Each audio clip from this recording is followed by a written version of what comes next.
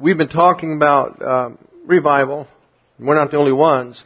A lot of people are. We want to see it happen. There are a lot of challenges. We've been dealing with some of those, the preparation and so forth for what is coming.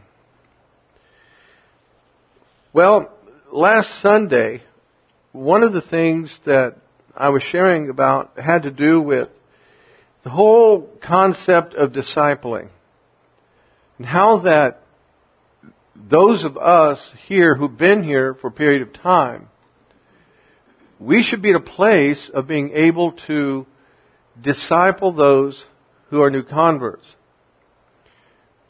And when I say disciple, we ought to be able to, like in Hebrews chapter 5, it talks about, you ought to be teachers. Not have the ministry calling of a teacher, but you ought to be able to at least explain the very basics of what it means to be born again. It's referred to as, the oracles of God, the basic oracles of God and of Jesus. And we should be able to do that. And one of the things that I made available to you is a handout that can be downloaded and printed from the website next to the MP3 of this service.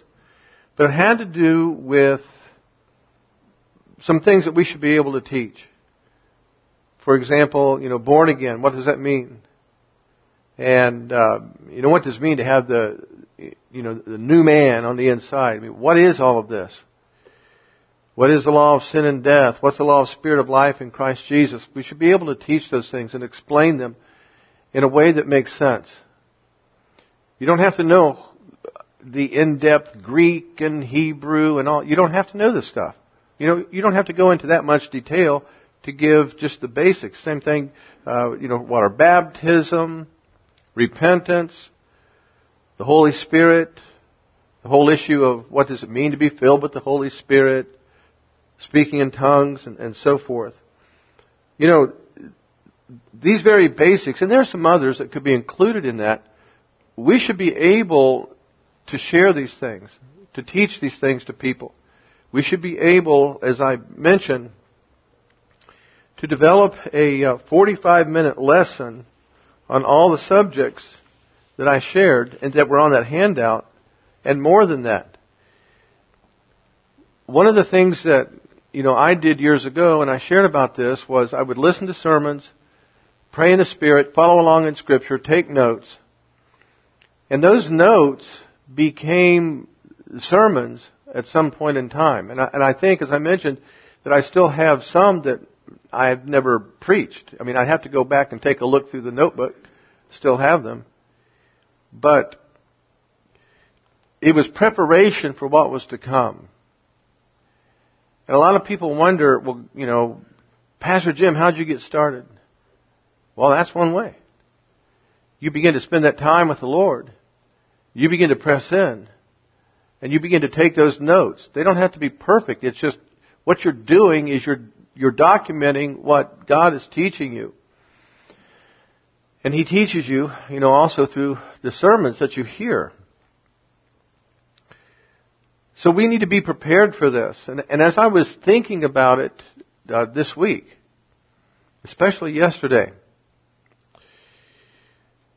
I began to wonder about the whole aspect of revival. In fact, why don't you go ahead and turn over to 1 Corinthians chapter 12. 1 Corinthians chapter 12. Begin to think about revival. How that we want to see revival take place in this region here. And this region is known as the Miami Valley because the Miami River flows through this region. And then Pastor Bronk, down at his church, they want to see revival break out in that region of Immokalee. Well, likewise, out in Tulsa, they want to see revival break out in that region. And we are in the early stages of revival. There's no doubting about that. And it's going to increase. But we want it to increase according to God's timing, not just because, we want to see it now, right now. Well, we do. But we want God's timing. And we need to be prepared. We need to be developing ourselves spiritually for what's coming. That's part of what has been going on in this church really for years. It's been preparation. The kind of teaching that has taken place here has been about preparation. Not just a bunch of feel good, God loves you and have a nice day sermons. No, it's, He's trying to get us ready. Well, when thinking about this and how we want to see revival take place, I began to realize we cannot anticipate that every church which proclaims the message of ye must be born again will be walking the same doctrinal path. Do you understand what I'm saying? We can't assume that's going to happen. It'd be nice if it did, but we can't assume that. Now, in the process of pressing into God, the goal is for Him to work in us, as we allow Him, obviously, so that we conform more to the image of the glory of Christ. But you can stop anywhere you want to on that path. You can go, 30 steps in and just stop and just stay there the rest of your life. As a church, you can go so far into it and then just stop and not go any further. And that happens. And it's gone on. And it appears as though it's continuing to go on. Well, look here in 1 Corinthians chapter 12. The Apostle Paul is giving instruction from God by the ministry of the Holy Spirit concerning the way that God moves among people, Christians obviously, but then also within the structure of the body of Christ and in churches. He says here, chapter 12, verse 1, "Now concerning spiritual gifts, brethren, I would not have you ignorant. You know that you were Gentiles carried away unto these dumb idols, even as ye were led. Wherefore I give you to understand that no man speaking by the Spirit of God calleth Jesus accursed, and that no man can say that Jesus is the Lord, but by the Holy Ghost. Now there are diversities of gifts, but the same Spirit." So what he's talking about here is what we would refer to as the gifts of the Spirit. We'll get into those in just a moment.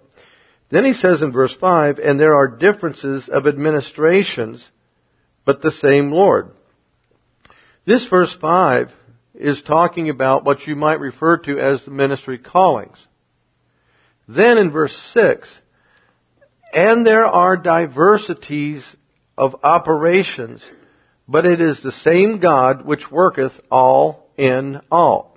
Verse 6 is talking about the way God moves in using the gifts of the Spirit and the ministry callings together.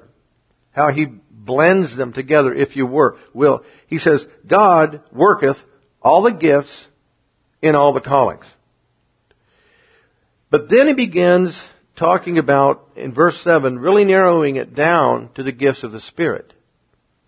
And he says, "But the manifestation of the Spirit," or as the Holy Spirit is manifesting His gifts through believers, he says, "is given to every man to profit withal." Now, that phrase, every man, it comes across as a little misleading. And what it means is, the Holy Spirit moves on each person according to the way that He moves on each person.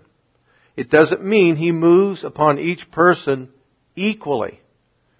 And he says, the manifestation of the Spirit is given to each person to profit with all, or for the benefit of the body of Christ, for the benefit of the church. He says, "For to one person is given by the Holy Spirit the word of wisdom, to another the word of knowledge by the same Spirit." So you might be used, for example, this verse 8, You might be used by the Holy Spirit in the word of wisdom, but that's no guarantee you will ever be used in the word of knowledge. It just means the Holy Spirit decided to use you in the word of wisdom. And there are a lot of people who seem to get upset about, well, why isn't the Holy Ghost using me in this particular gift? Well, why don't you ask Him? See, our responsibility is to press into God to make ourselves available to be used, but that's no guarantee He's going to use you in a specific gift at any point in time. Well, he continues and says, to another faith by the same Spirit, to another the gifts of healing by the same Spirit, to another the working of miracles, to another prophecy, to another discerning of spirits, to another divers kinds of tongues, to another the interpretation of tongues. But all these worketh that one and selfsame Spirit, dividing to every man severally as He will. He divides or He moves upon the individual however He chooses. It's according to His will. You can't make the Holy Spirit operate through you in the gifts. You can't. And this is where the body of Christ really messes up, because a lot of Christians seem to think that there are preachers who can operate in these gifts just because they want to. And then a lot of Christians have asked preachers, lay hands on me and impart unto me the gift of the word of wisdom, or however they term it. You can't do that. A preacher cannot do that. This is by the ministry of the Holy Spirit. This, what we're reading here right now, this is all talking about the gifts of the Spirit, not the ever-present anointing of the Holy Spirit. There's a huge difference in that. Jesus operated at a level of anointing, but He didn't operate by the gifts, if you will. Perfect example was when that blind man was brought to Jesus. And Jesus asked him, what do you want? And the blind man said, well, I want to receive my sight. And Jesus said, okay, receive your sight. That's not the gift of healing. That is the anointing that was upon his life. It was always there. It was always there. The problem we have as believers is we don't think we can ever get close to that level of anointing. But if we're conforming to the image of the glory of Christ, and it's progressive, it is a maturing into that level, well then that reveals to us the potential is there. It can happen. We have to come to the place of believing that. And as long as we sit back and think that this is some kind of sovereign move of God, that I'll just wake up one morning and boom, there it is. The ever-present anointing. Just like Jesus. No, you have to press into God. You have to keep maturing and growing spiritually. But then, he continues this explanation, this teaching, in verse 12. Now remember, he's been explaining how that the Holy Spirit will move upon people with the gifts of the Spirit according to the way the Holy Spirit decides to. We can't make it happen. It is totally up to the Holy Spirit. So, the Holy Spirit says, I used that person in the word of knowledge, and I'll use this person over here with that supernatural faith. And then I'll use this person back over here for the interpretation of tongues. Well, then the next service, He uses different people. He uses each person as He desires. Again, our responsibility is to press into God and make ourselves available for Him to use. And if He does, we rejoice. And if He doesn't, we rejoice. Doesn't matter. Either way. But he continues in verse 12. And he hasn't changed the subject of people being used. He's just no longer talking about people being used in the gifts. Now look at this. not specifically in the gifts. Look at this, verse 12. For as the body is one and hath many members, and all the members of that one body being many are one body, so also is Christ. Where he says, all right, I'm going to bring to you an image that you are very familiar with. It's your human body. And as you look at your human body has, as he says, many members. Well, we know that. You have fingers and toes and ears and shoulders. I mean, you have all these parts of your body. In fact, the finger itself, it has essentially 3 sections. And then there's a fingernail. So you have all these parts of your body, external and internal. And he says, it's the same way in Christ. For by one Spirit are we all baptized into one body. In other words, by the ministry of the Holy Spirit, over in Titus it talks about how that when we put our faith in Jesus Christ to be born again, the Holy Spirit moves upon us with that power of born again, the power of regeneration, so that we become born again. And here he says, by one Spirit, so the Holy Spirit moves on us to become born again, all of us. But along with that, the born again spirit, or the born again life we have, it's the same for every Christian. There is not more than one born again life. There is only one kind of born again life that comes from God. That's it. There's not a whole wide selection. So if you get born again, you have the same life in you that all other Christians have. And he says, for by one Spirit are we all baptized into one body. Well, what body is he talking about? Well, he's talking about the body of Christ. Whether we be Jews or Gentiles, whether we be bond or free, we have been all made to drink into one Spirit. What does that mean? One Holy Ghost? No. One spiritual life. That's what he's talking about here. And he's trying to use imagery that we can relate to. We all, made to drink into one Spirit. We accept Jesus Christ as our Lord and Savior, and every single one of us, we have become unified in spirit. That spiritual life that comes from God. And then he continues and he says, and he starts giving this natural example to try to help us understand this concept.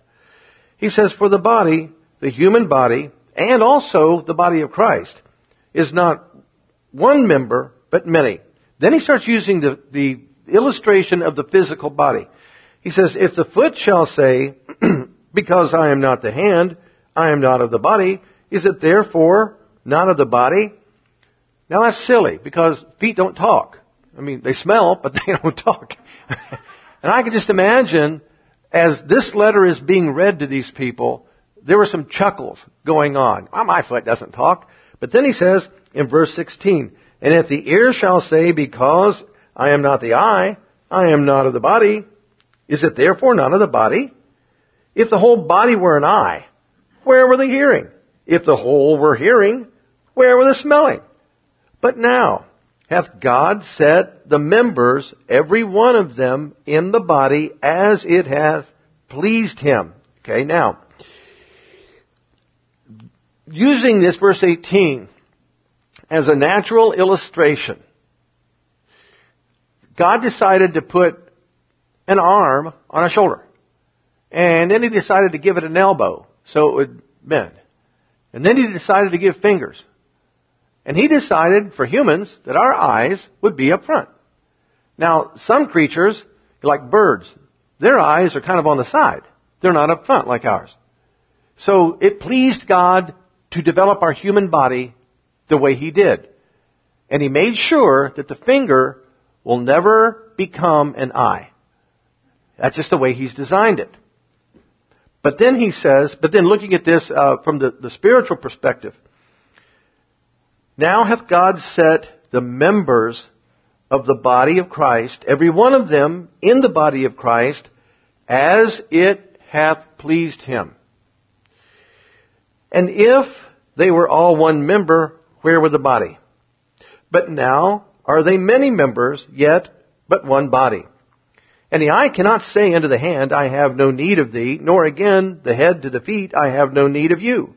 Nay, much more those members of the body which seem to be more feeble are necessary.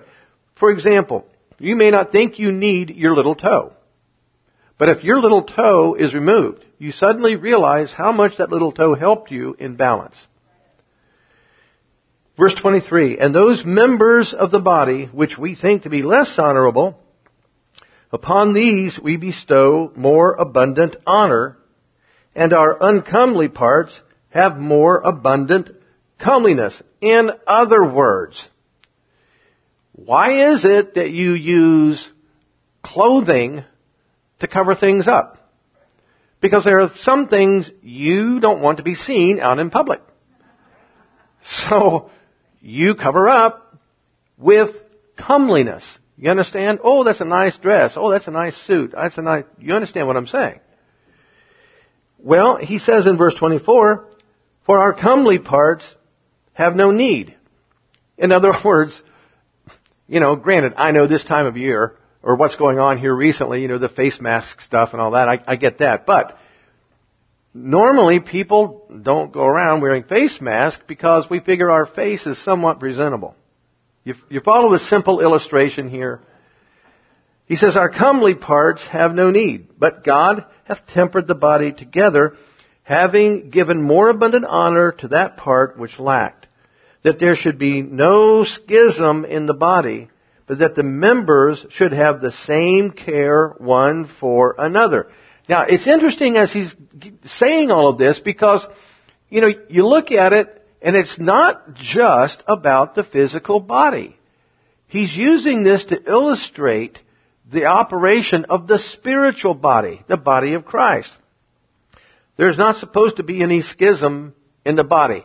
Okay, if your leg itches, you use your hand to minister to your leg, right?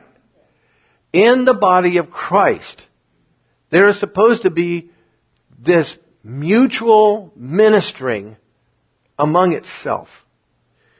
And he says, verse 26, and whether one member suffer, all the members suffer with it.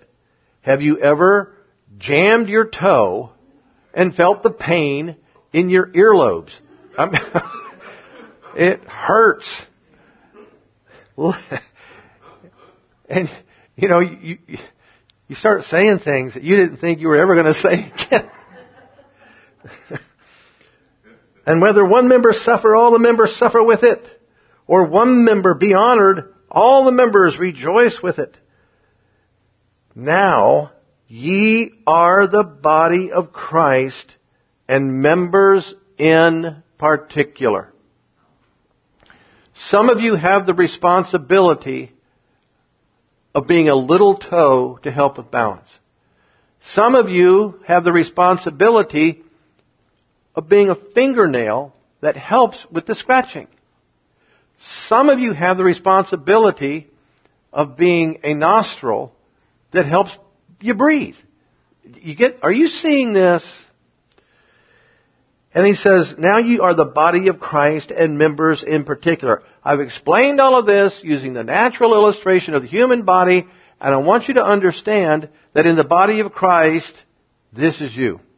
This is who you are, and you have different functions. He says, and God hath set some in the church. First apostles, secondarily prophets, thirdly teachers, after that miracles, then gifts of healings, helps, governments, diversities of tongues. Are all apostles? Well, no. Are all prophets? Well, no. Now see, that right there where he says, are all prophets, the gifts of the Spirit are not ministry callings. If they were ministry callings, you would be able to operate in that ministry anytime you wanted to. I'm a pastor. I operate as a pastor 24/7. I'm a teacher. I can operate as a teacher anytime. But here he's talking more about ministry callings. Are all apostles? Well, no. Not everybody is an apostle. Are all prophets? Well, no. They're not all prophets. Are all teachers? No. Now stop right there. Some people would say, but Pastor Jim, earlier you said we're supposed to be like Hebrews 5, to teach. Well, that's true. All of us should be able to explain at least the basic fundamentals of being born again. That's not the ministry calling of a teacher. Here, he's talking about the ministry calling of a teacher. Somebody, when you think of Gary Carpenter, he's a teacher. That's his ministry calling. Then he says, are all workers of miracles. Now, in verses 28 and 29, this is corresponding to the ministry callings that are identified over there in Ephesians, and the aspect, the worker of miracles, that's supposed to be accompanying the ministry calling of an evangelist. Then he says, have all the gifts of healing? Do all speak with tongues? Do all interpret? Well, when he talks about speak with tongues and do all interpret, a lot of people, and I know I was raised hearing some of this, that not everybody should be filled with the Holy Spirit with the evidence of speaking in tongues. That is not what this is talking about. This is talking about tongues for interpretation. This isn't talking about praying in tongues. This is tongues for interpretation. And we understand it because he ties it together with the do all interpret. So what we're seeing here is that not everybody is called to the same ministry calling. And what we're seeing here in this chapter. Not everybody is called to the same ministry calling. And not everybody is going to be used in all the gifts of the Holy Spirit. In fact, theoretically, it's possible you could live your whole Christian life and never be used in any of the gifts. Now, I said theoretically. But the truth is, we're supposed to be able to lay hands on the sick and see them recovered.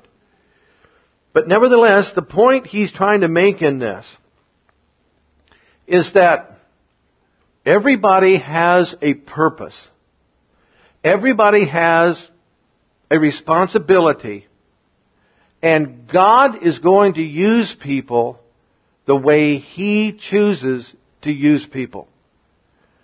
Now, this is really important to remember as we are pressing further into God and further into this revival. So, when it comes to what we are supposed to do as Christians, the very basic thing that we're supposed to be doing and should be able to do is just tell somebody how to be born again. Just tell somebody, okay, look, you need Jesus. And well, why do I need Jesus? Well, because Adam sinned, the sin nature is passed down, the only way, you should be able to give just that very basic elementary explanation as to why a person needs to be born again and how to be born again. Very simple. So all of us are supposed to be a witness as far as somebody being born again. All of us, all Christians. That's where it starts as far as being used of God in any way, shape, or form. However, there's more. And I want you to turn over to Acts chapter 8. Acts chapter 8. And what we're going to read is a variation on the theme of what we just read in 1 Corinthians chapter 12. Because again, 1 Corinthians chapter 12 is a revelation. God will use everybody, but He's not going to use everybody in the same way. And when it comes to this here, Acts chapter 8, we're just going to pick it up in verse 5. It says, Then Philip went down to the city of Samaria and preached Christ unto them. And the people with one accord gave heed unto those things which Philip spake, hearing and seeing the miracles which he did. For unclean spirits, crying with loud voice, came out of many that were possessed with them, and many taken with palsies, and that were lame were healed. Now let me just stop right there. Just as I was reading this, suddenly the Lord just reminded me of something that happened in my life 30 years ago. Before I was in full-time ministry, I worked downtown Dayton at a bank. And sometimes I would just ride the bus. Some days I drove, some days I would ride the bus. And for a while I was riding a bus, and the bus driver was a Christian, and he also pastored. He's a bivocational pastor. Well, some days we were like the only ones on the bus. So he and I began talking, and for some reason, somehow, the whole subject of casting out devils came up. And he said something that I was totally unprepared to hear, that really, stopped me in my tracks and stunned me to the point that I really wasn't sure how to respond at that moment. I mean, I know now. But when it came to casting out devils, he made the comment, he said, oh no, I don't want to be doing anything like that. Because if you do something like that, those devils might get all over you. Okay, I look back on that and I'm thinking, okay, so what's the option? You leave people like this? Well, see, if you understand who you are in Christ, you're not going to worry about some casting a demon out and then that thing, come and, boogie woogie after you. Because it's not going to happen. I mean, look, I'm going to share something with you that a lot of people don't really understand. But if demons could just arbitrarily jump inside of anybody they wanted to, every one of you in here would be foaming at the mouth. You'd be chewing on the pews. I mean, come on. That can't happen. And some Christians seem to, the way they talk, they make it sound like that can happen. Well, no, it can't. Nevertheless, back here in verse 7, unclean spirits cried with a loud voice, came out of many that were possessed with them, and many taken with palsies, and that were lame were healed. And there was great joy in that city. But there was a certain man called Simon, which before time in the same city used sorcery and bewitched the people of Samaria, giving out that himself was some great one, to whom they all gave heed from the least to the greatest, saying, this man is the great power of God. And to him they had regard, because that of long time he had bewitched them with sorceries. But when they believed Philip preaching the things concerning the kingdom of God and the name of Jesus Christ, they were baptized, both men and women. Now let me just stop right there for a moment. It's obvious some supernatural stuff was going on through this guy, Simon. But when the people compared what was happening with Philip to what had been going on with Simon, they realized Simon's not who we thought he was. This guy, Philip, he's the real great one of God. And so they kind of turned away from Simon and listened to what Philip had to say, and they witnessed all these things happening. And, they believed, they get born again. It says they were baptized. Well, then, verse 13, Simon himself believed also. He realized that he was not being used of God maybe the way he thought. And he realized, this guy Philip, he's on to something that I had no clue about. So, Simon himself believed. What does that mean? That means he believed in Jesus Christ as Lord and Savior. Now get this. Not only did he believe in Jesus Christ as Lord and Savior, but he would have renounced the stuff from his past. This is a major problem in the body of Christ. We want to lead people to accept Jesus Christ as Lord and Savior, but we don't tell them that junk from your past, it ends now. Right now. You do not continue in this stuff. Because if you do, this isn't going to work. Well, anyway, Simon himself believed also, and when he was baptized, he continued with Philip and wondered, beholding the miracles and signs which were done. In other words, he was speechless. It's like, my goodness, I could never do anything like this. But look, these people are being healed and all these wonderful things are happening. Well, verse 14. When the apostles which were at Jerusalem heard that Samaria had received the word of God, they sent unto them Peter and John, who, when they were come down, prayed for them that they might receive the Holy Ghost. For as yet he was fallen upon none of them, only they were baptized in the name of the Lord Jesus. Then laid they their hands on them, and they received the Holy Ghost. Now, it goes on and talks about Simon when he saw that people received the Holy Spirit when the hands were laid on them and he offered money, give me this power. How did he know these people had been filled with the Holy Spirit? That he saw. Okay. Well, when you minister to somebody about being filled with the Holy Spirit, you don't see any glowing light flowing from your hand. I mean, there had to be some other kind of manifestation which took place. Well, the other manifestation that took place, these people began to speak in tongues. He saw that. He saw them doing something that he would just, I mean, if the stuff before was amazing, this is incredible.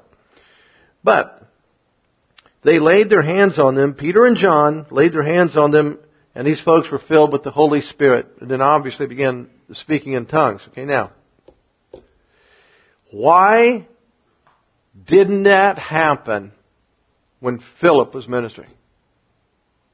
Why not? Because he's obviously, the anointing of God is all over Philip, right? All these miracles and these signs are taking place. The power of God is moving. Well, if the power of God is moving to heal, to produce these miracles, well, why wasn't the power of God moving through Philip for people to get filled with the Holy Spirit? Why did Peter and John come down? In fact, according to what we read here, it appears as though that really about the only thing Peter and John did was lay hands on people and they got filled with the Holy Spirit. I mean, we don't see that there were miracles that took place through Peter and John. We don't see that they were preaching, "You must be born again." Now, I'm sure that there was more going on than what we specifically see here in Scripture. But Philip, we don't know for sure now how long Philip was there. So this is going on a week, 2 weeks, 3 weeks, a month, 3 months, 4 months, we're not sure. But then word gets back to the apostles like, hey, something down here in this city of Samaria, I mean, revival's breaking out. And Philip's the one down there, he's ministering. Well, then Peter and John, they go down to check it out. And when they get there, they begin ministering to people, laying hands on them, and those folks get filled with the Holy Spirit. So, why didn't that happen when Philip was ministering? Why didn't people get filled with the Holy Spirit then? Well, you know what? Scripture doesn't tell us. I mean, it just doesn't, you can't find 2 James chapter 12 verse, there's nothing in there that tells us. But, as I was thinking about this, I began to wonder, is there a prophetic message in this for this revival now? Is God trying to show us something? Now, I'm not telling you that what I'm getting ready to explain to you is the specific pattern of what's going to happen in this revival. However, I can't see any reason why Philip couldn't have ministered to people to be filled with the Holy Spirit and them get filled. Because the power of God was flowing. But yet we see this separation of operations. You follow me? Philip goes in and he's ministering and he's preaching. And there were signs and wonders taking place. But he went in to this area of Samaria. He did one thing. Then Peter and John come in and they do something else. So think of it like this. If people wanted to be born again, they would listen to Philip. Or, if they wanted to be healed of something, they go to Philip. Would you please minister to me, healing? But if they wanted to be filled with the Holy Spirit, they go over here to Peter and John. You see this? Capture this image? All right. Every Christian is a member of the body of Christ. Every church is a member or a part of the church. The universal church in this world. You understand what I'm saying? So every individual is a part of the body of Christ, but every congregation is a part of the congregation of God. The pasture of God, if you want to. However you want to say that. Now when the message of salvation through faith in Jesus Christ is preached, God will work with that message, with those sermons, to touch the hearts of the hearers. The Holy Spirit will move with conviction. So somebody stands up and delivers a powerful message about here's where sin came from. Here's what's going on in the world. And no matter how many times you get together to talk about, can't we just have social reconciliation? Can't our countries just sit down and talk? Can't we just work things out? If you study history, it's never happened. Never. And there will never be social reconciliation. There will never be national reconciliation. It's not going to happen because of the sin nature that was released in Genesis chapter 3. Man cannot meet and discuss a way to come up with a plan to conquer the sin nature. Man can't do that. Man cannot pass enough laws to legislate the sin nature. You can't do that. You cannot get enough people to sit down at a table representing countries and sign a document stating we will have peace and that will override the sin nature. You can't do it. So what we see happening in the world is going to continue and it's going to get worse until Jesus comes back. And so, you hear this kind of a message and how your only hope in this world is Jesus Christ. That's it. He is your only hope. Your only hope.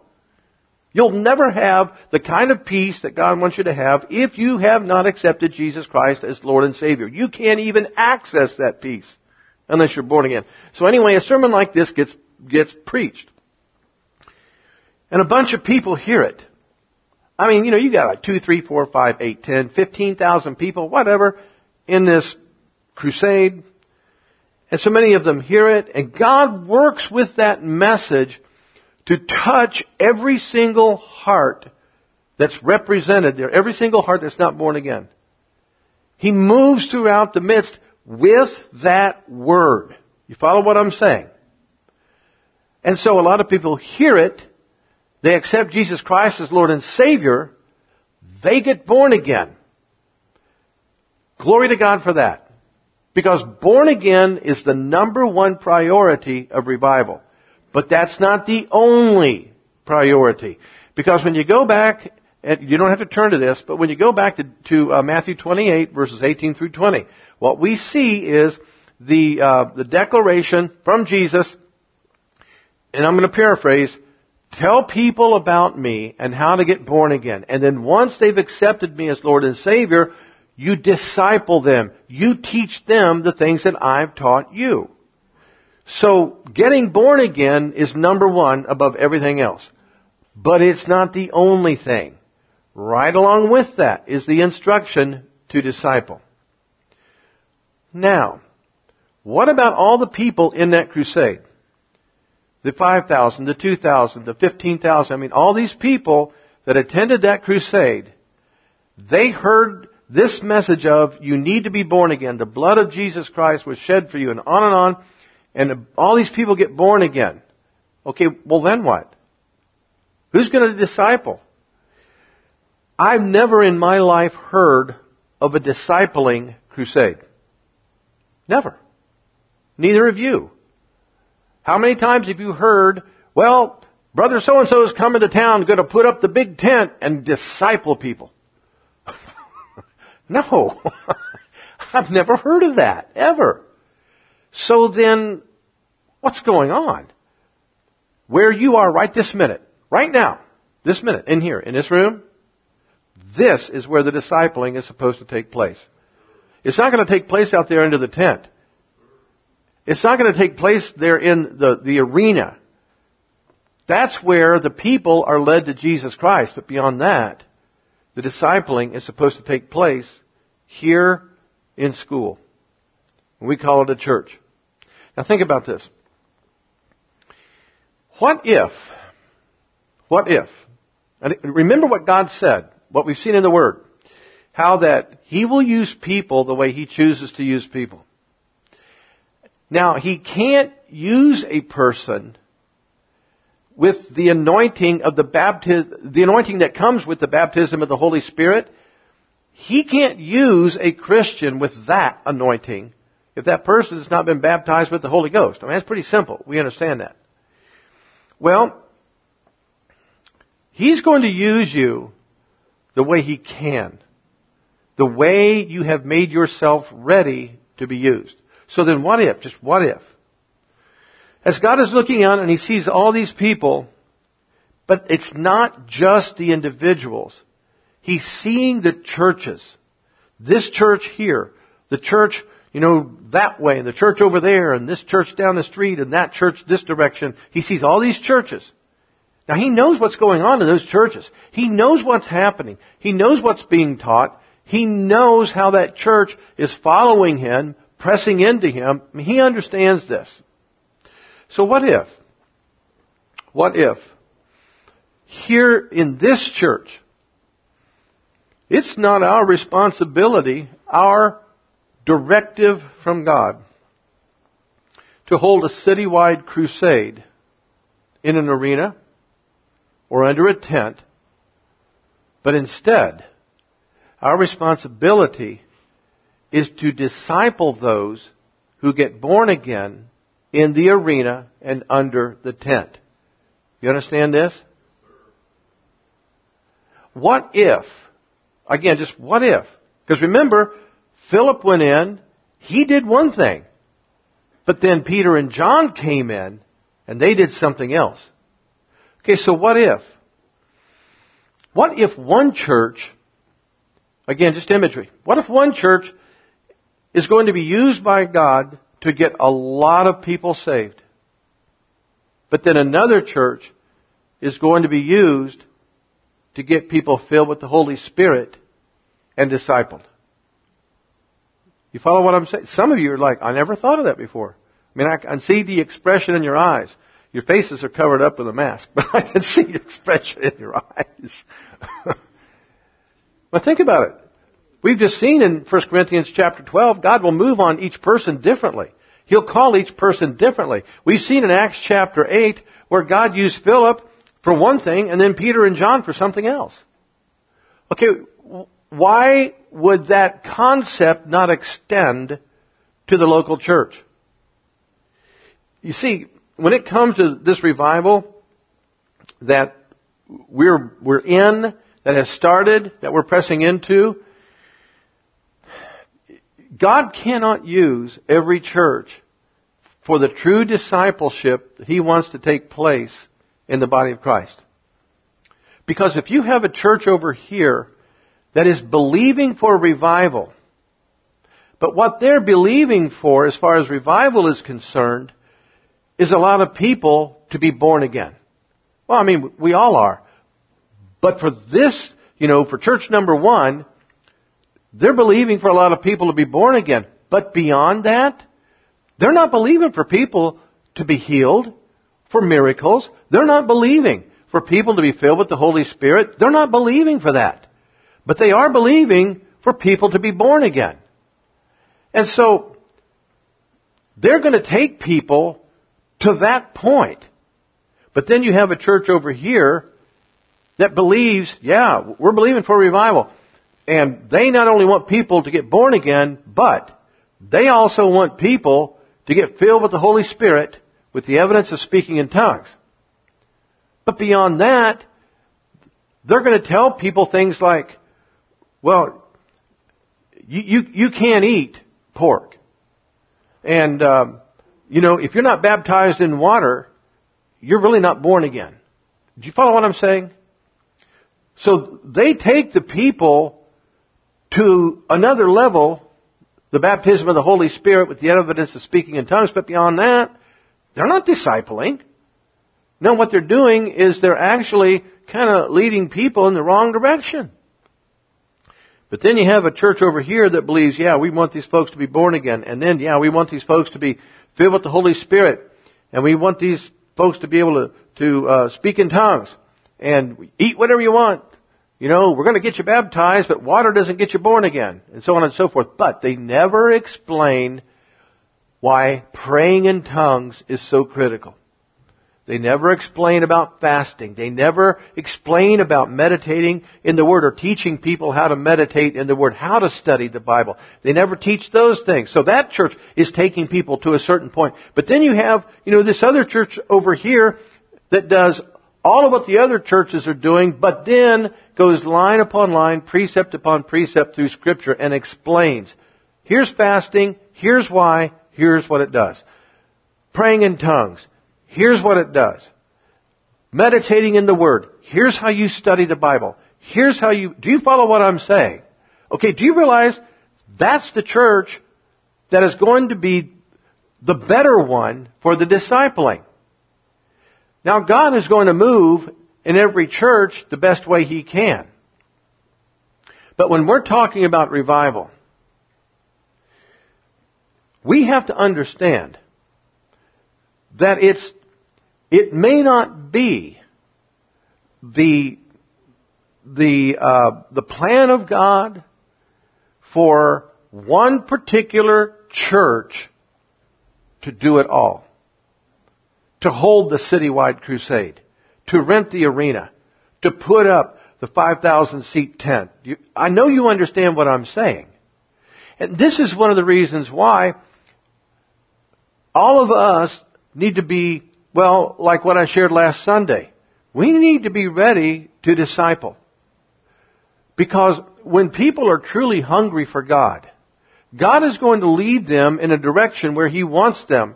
Some way, somehow, He'll help them find where they need to be. Now, at that point, it's going to be up to them whether or not they stay there or even go. But He will lead them. I'm saying all of this to say, our goal here in this congregation is just to press into God and receive from Him the direction, the instruction as to what He wants us to do. We cannot assume we've got the responsibility to go do this over here or to go do that over there. Our responsibility is to continue to press into God and continue to be conformed to the image of the glory of Jesus Christ and to be ready for Him to use us however it is He wants to use us.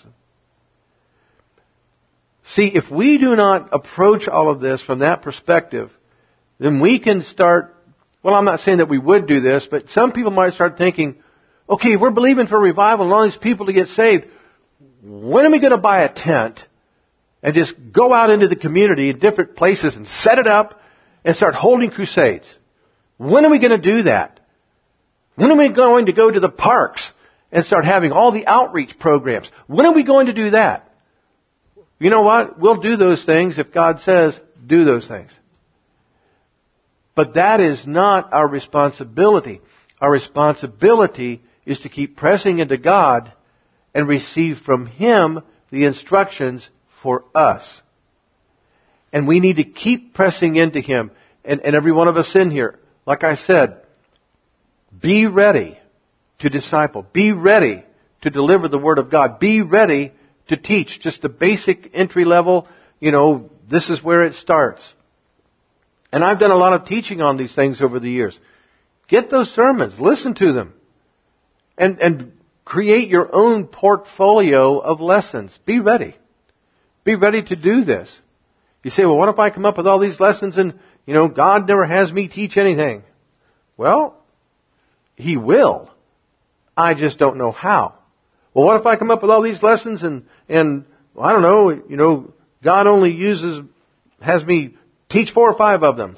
Well, praise God. You edified yourself along the way. You grew along the way. It's possible we may have what I'm referring to as an Acts chapter 8 revival. Philip did one thing. Peter and John did another. One church over here does one thing. Or one evangelist comes into town and does one thing. But then we do our part. Because we are but one church in the congregation of God. Praise God. So folks, listen. We stay focused on what God wants us to do. We keep pressing into Him. And we just let it work out. Just let it work out. Praise God.